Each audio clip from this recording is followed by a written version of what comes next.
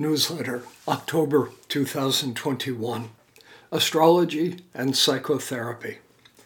Maybe I'm sitting with a client who has the natal moon on the midheaven. The symbols tell me that she has been called to a mission in this lifetime, that she has something important to do in her community, something that will touch the lives of people with whom she does not have any kind of personal karma. With signs and aspects, I can get a lot more specific, but that's not my point here. I want to write about a very slippery question, and that is the relationship between astrology and psychotherapy. My client with the moon on the midheaven is just my launching pad. We are all responsible for the way we inhabit our birth charts. That element of free will is absolutely central to my understanding of astrology. One dimension of that pivotal principle is that we are all free to blow it. We're free to let fear, bad social conditioning, or sheer laziness take a bite out of our lives. That's true of you, that's true of me, and it's true of my client with the moon on the midheaven too. The fact that she has a mission does not mean that she will rise to it. Some personal moon work must serve as the foundation of any gift she is eventually able to give to her community, and that will require some effort. Now, my client has been born to play some kind of helpful, healing role in the lives of strangers. They don't know it, but those strangers are counting on her. If she does not rise to some approximation of her human potential, she will simply not be there for them. That means that her failure would create suffering for them. Here's where everything starts to get really sticky. That possibility of failure confronts astrologers with an uncomfortable truth that we cannot escape or sweep under the carpet. To what extent is it appropriate that we confront this client with the responsibilities that we see in her natal chart? More is at stake here than her own spiritual well-being. Other souls are depending on her. Do we have an ethical right to say that? Do we have an ethical obligation to say it? Keep perspective. In your own darkest hours, haven't you sometimes found help? Hasn't anyone ever counseled you or supported you? Now, what would have happened to you if that person had not shown up? That's what I'm talking about here. That truth about the soul contract implicit in her chart is what I am trying to convey to my client. Her own inner work is important, but not only to her. Others are counting on it too. All that is true if astrology itself is true. If my client hears it as I intend it, she'll be inspired. I hope that my words help to validate her divine orders, so to speak, something that she knew in her heart anyway. But what if she is falling short? What if she's let fear, bad social conditioning, or sheer laziness take that bite out of her life? Then, from a psychotherapeutic perspective, my message to her would constitute a serious ethical breach. I have guilt-tripped my client and attempted to manipulate her behavior with shame. Yikes, that's harsh, but it is hard to escape. Should I ask her to think of those poor people she might be failing? Should I get up her nose about that? Now, to be fair, even if that moral failure is the basic idea I put on the table, I surely wouldn't say it exactly that way. I would try to be kind and patient and to keep perspective. Evolutionary matters take time and self-forgiveness and all of that. But still, that sense of her somehow falling short is inevitably part of her takeaway, and there is no easy or honest way around it. Never forget, astrology holds the mirror of a perfectly lived life before each one of us. That is its horror. None of us can ever fully live up to the standard our chart presents. All we can really do is to aspire to it. We are all spiritual works in progress. Self-forgiveness is critical. But here's the pivotal point. See how this astrological counseling situation I've just described is so different from the tone and even the ethics of psychotherapy.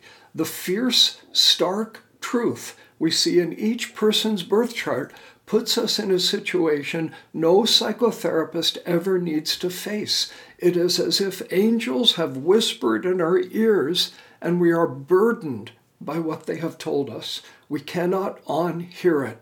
But how do we say it? Do we say it? Let's go further. Generally speaking, a psychotherapist does a lot more listening than an astrologer, while an astrologer does a whole lot more talking. The psychotherapist has to discover a client through conversation. An astrologer starts about a light year ahead of that with a ferocious X-ray vision of the client's chart in hand. Further, a client comes to a psychotherapist with a very different set of expectations than he or she would bring to a session with an astrologer. Clients expect astrologers to tell them things. The psychological astrologer, in quotes, who asks clients how they feel about their Mercury quincunx, the vertex, is a standard joke. The poor client doesn't even know what a quincunx is. Clients come to us for our expertise which they do not have themselves. As a counseling astrologer, I naturally want to leave a client feeling empowered and encouraged. I am sure that all decent psychotherapists feel exactly the same way about their own work. We're all trying to be soul healers in some sense of the term. There is an obvious complementarity between the two fields. Still, as the old U2 song puts it, we are one, but we are not the same. Years ago, I heard Robert Hand give a memorable talk at a conference. The essence of it was about the difference between healers and seers. I think it is a profoundly helpful distinction. We astrologers are seers. Psychotherapists are healers. The astrologer holds the mirror of truth before the client, then basically says, now do as you will. Meanwhile, psychotherapists typically work week after week with their clients, holding their hands and holding their feet to the fire sometimes too. Nina Ortega is both an evolutionary astrologer and a trained psychotherapist. She serves the metropolis where she was born, that's Mexico City. When I asked her about the questions with which I'm wrestling here, she was quite succinct. Here are her words. Evolutionary astrology brings bright and sharp consciousness about what, when, how to work on our issues, but the hard work happens in psychotherapy. Wisely, Nina points out a fundamental dilemma we face as astrologers. Like her words again, it is easy to forget what the astrologer said because our body wants to forget. Remembering is painful, even when our souls want to heal. Nina adds, psychotherapy helps us stay in the presence of the open wound. Sometimes the consciousness that astrology brings is too much to take in one shot. By the way, Nina's email address, astrologiaevolutiva@gmail.com. If you need that spelled out, have a look at the text version of this newsletter. She's been giving me her blessing about publishing this, should you want to contact her. She's been a dear friend for a quarter of a century, and she is a genuine, wise woman. Now, Hadley Fitzgerald is another licensed psychotherapist who also practices as an evolutionary astrologer. She works in Los Angeles, here in California, and I was honored to have her as a student of mine for many, many years. She writes, to me, astrology is the ancient, soulful ancestor of psychology. Contemporary psychotherapy can provide a dimensional and ideally sacred container for attending to the myriad dilemmas, gifts, and challenges that the natal chart presents in archetypal terms. When we can stay mindful, says Hadley, there is a cosmic compassion built into astrology, and this has a vital place in the room, whether we do a one-time reading or ongoing work. Like Nina Ortega, Hadley Fitzgerald is also aiming for a synthesis of the two fields. Again, Hadley's words, I'd had a vision back in 1974 that astrology would become an invaluable partner for the therapeutic process. Back then, I often said I didn't know if I'd live long enough to see this happen, but I wanted to do my part to be a matchmaker. The concept struck everybody around me as crazy. I am not sure, but I may have been one of the first graduate students in the country to write a master's thesis about the subject and to have it accepted. That didn't open or block any known roads at the time, so I just kept making a road by walking. And here we are 50 years later.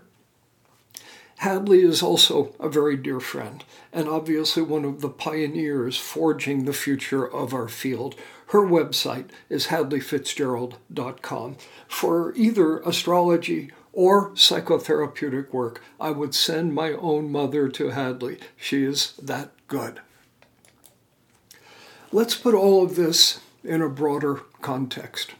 Astrology's star may be rising, but it ain't all the way rose yet, so to speak. Go to a dress-up party with a lot of high-powered strangers. When somebody asks you, what you do, try saying that you're a professional astrologer. Well, hallelujah, gone are the days when that would immediately lead to teasing and jokes, but you'll still probably get a few funny looks. On the other hand, your dignity will be on far safer ground if your response is, I am a psychologist. To many people, practicing psychology is a real job, while astrology is more like entertainment.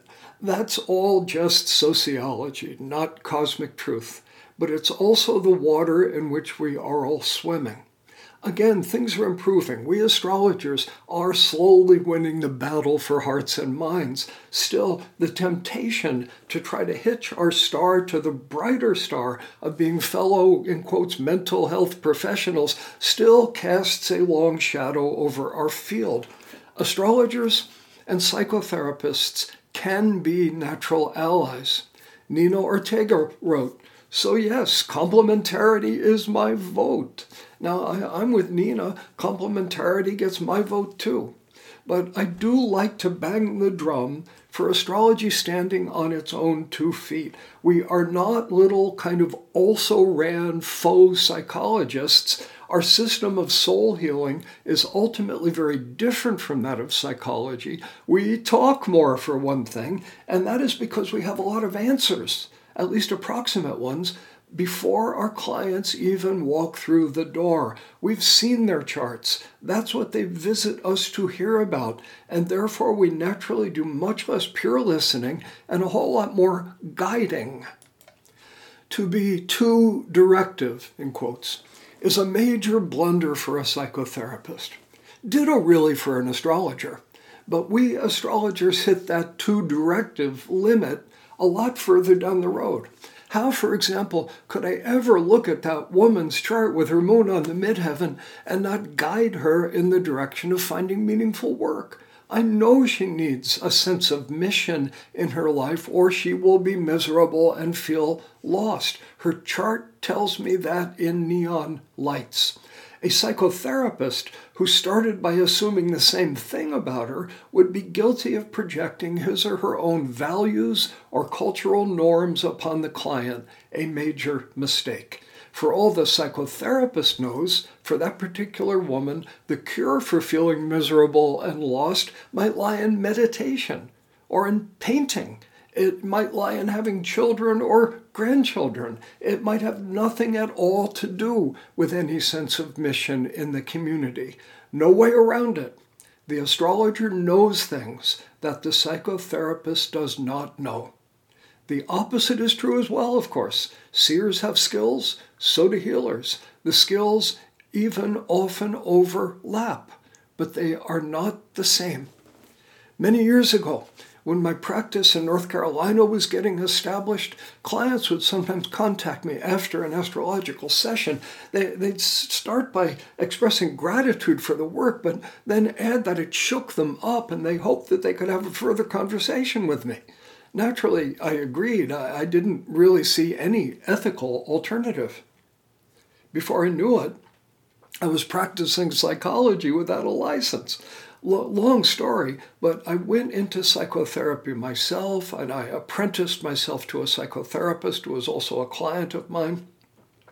Perhaps more importantly, I also did something I would recommend to any counseling astrologer. I compiled a list of therapists I knew and trusted and to whom I could refer clients. I still think making referrals is a splendid idea, but when it comes to 21st century psychology, I currently consider myself the loyal opposition, you might say. I really don't mean to overly polarize the issue. Quite honestly, some of my best friends are shrinks. I have enormous respect for the field, along with a few quibbles.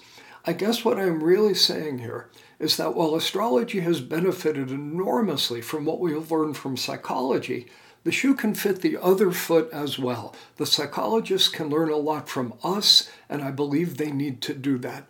Let me quote another good friend and colleague, Dan Kueusel, Keusal. He is a trained and licensed psychotherapist with a Jungian bent and also an evolutionary astrologer. He practices in Seattle, Washington. His website is dankuesel.com. Dan was one of the founding members of my first astrological apprenticeship program back in Kansas over 20 years ago. He's carried the torch ever since. In the Seattle area, he is my go-to referral as a psychotherapist. Here are Dan's words.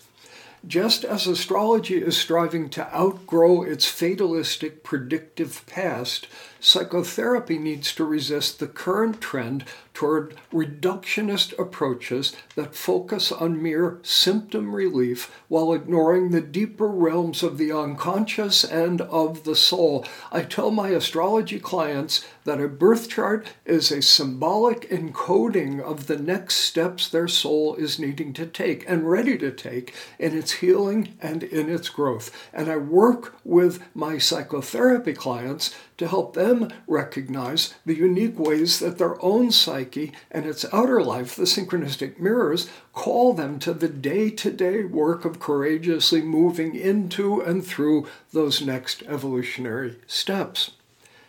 End of quote. I bless Dan for his wisdom here. As evolutionary astrologers, and this statement would also apply equally to any psychotherapist whose work I would recommend or even respect, our goal is not simply eliminating symptoms. We don't want to be like those medical doctors who prescribe opioids just because your back hurts. We want to get down to root causes and promote the kinds of healing that actually last. Deep psychological work excels at that process. Adding astrology's penetrating insights to its arsenal is like adding warp drive to your Prius. It is not unusual to hear some science-side pundit decrying the increasing popularity of astrology as a symptom of the decline of critical thinking and the failure of our educational systems. I'll spare you my retort. Let me just say that the notion that you are a spiritual being having a physical experience in a meaningful, purposeful universe is emphatically not a particularly scientific statement, even though I fervently believe it to be true. Just as astrologers have often succumbed to the temptation to model themselves as little psychologists, I feel that many psychologists have bowed too deeply in the direction of science. Is psychology really a science? Let me just say, I believe that qualifies as an essay question. Now, humans are hungry for a sense of ultimate personal meaning in their lives. Astrology does a far better job of providing that soul food today than does academic psychology. That's the real reason we're doing so well in the marketplace lately. I don't think it's about the decline of critical thinking and the failure of our educational systems at all. I think it is about a widespread spiritual hunger for magic and meaning, something that existentialist psychology fails to provide, and which even religion seems increasingly to be failing to offer in any satisfying way. Like my friends Nina, Dan, and Hadley, I too am excited about the emerging synergy of astrology and psychology. But let's not lose our metaphysical roots in our zeal for public approval. We astrologers are not psychologists. We cannot follow in their footsteps. We need to create our own path. At this point, if I had to bet, I would bet on astrology's future over that of psychotherapy. That would be my bet. But my prayer would be for an emerging marriage of equals. And our theme song would be, we are one, but we are not the same. Thank you.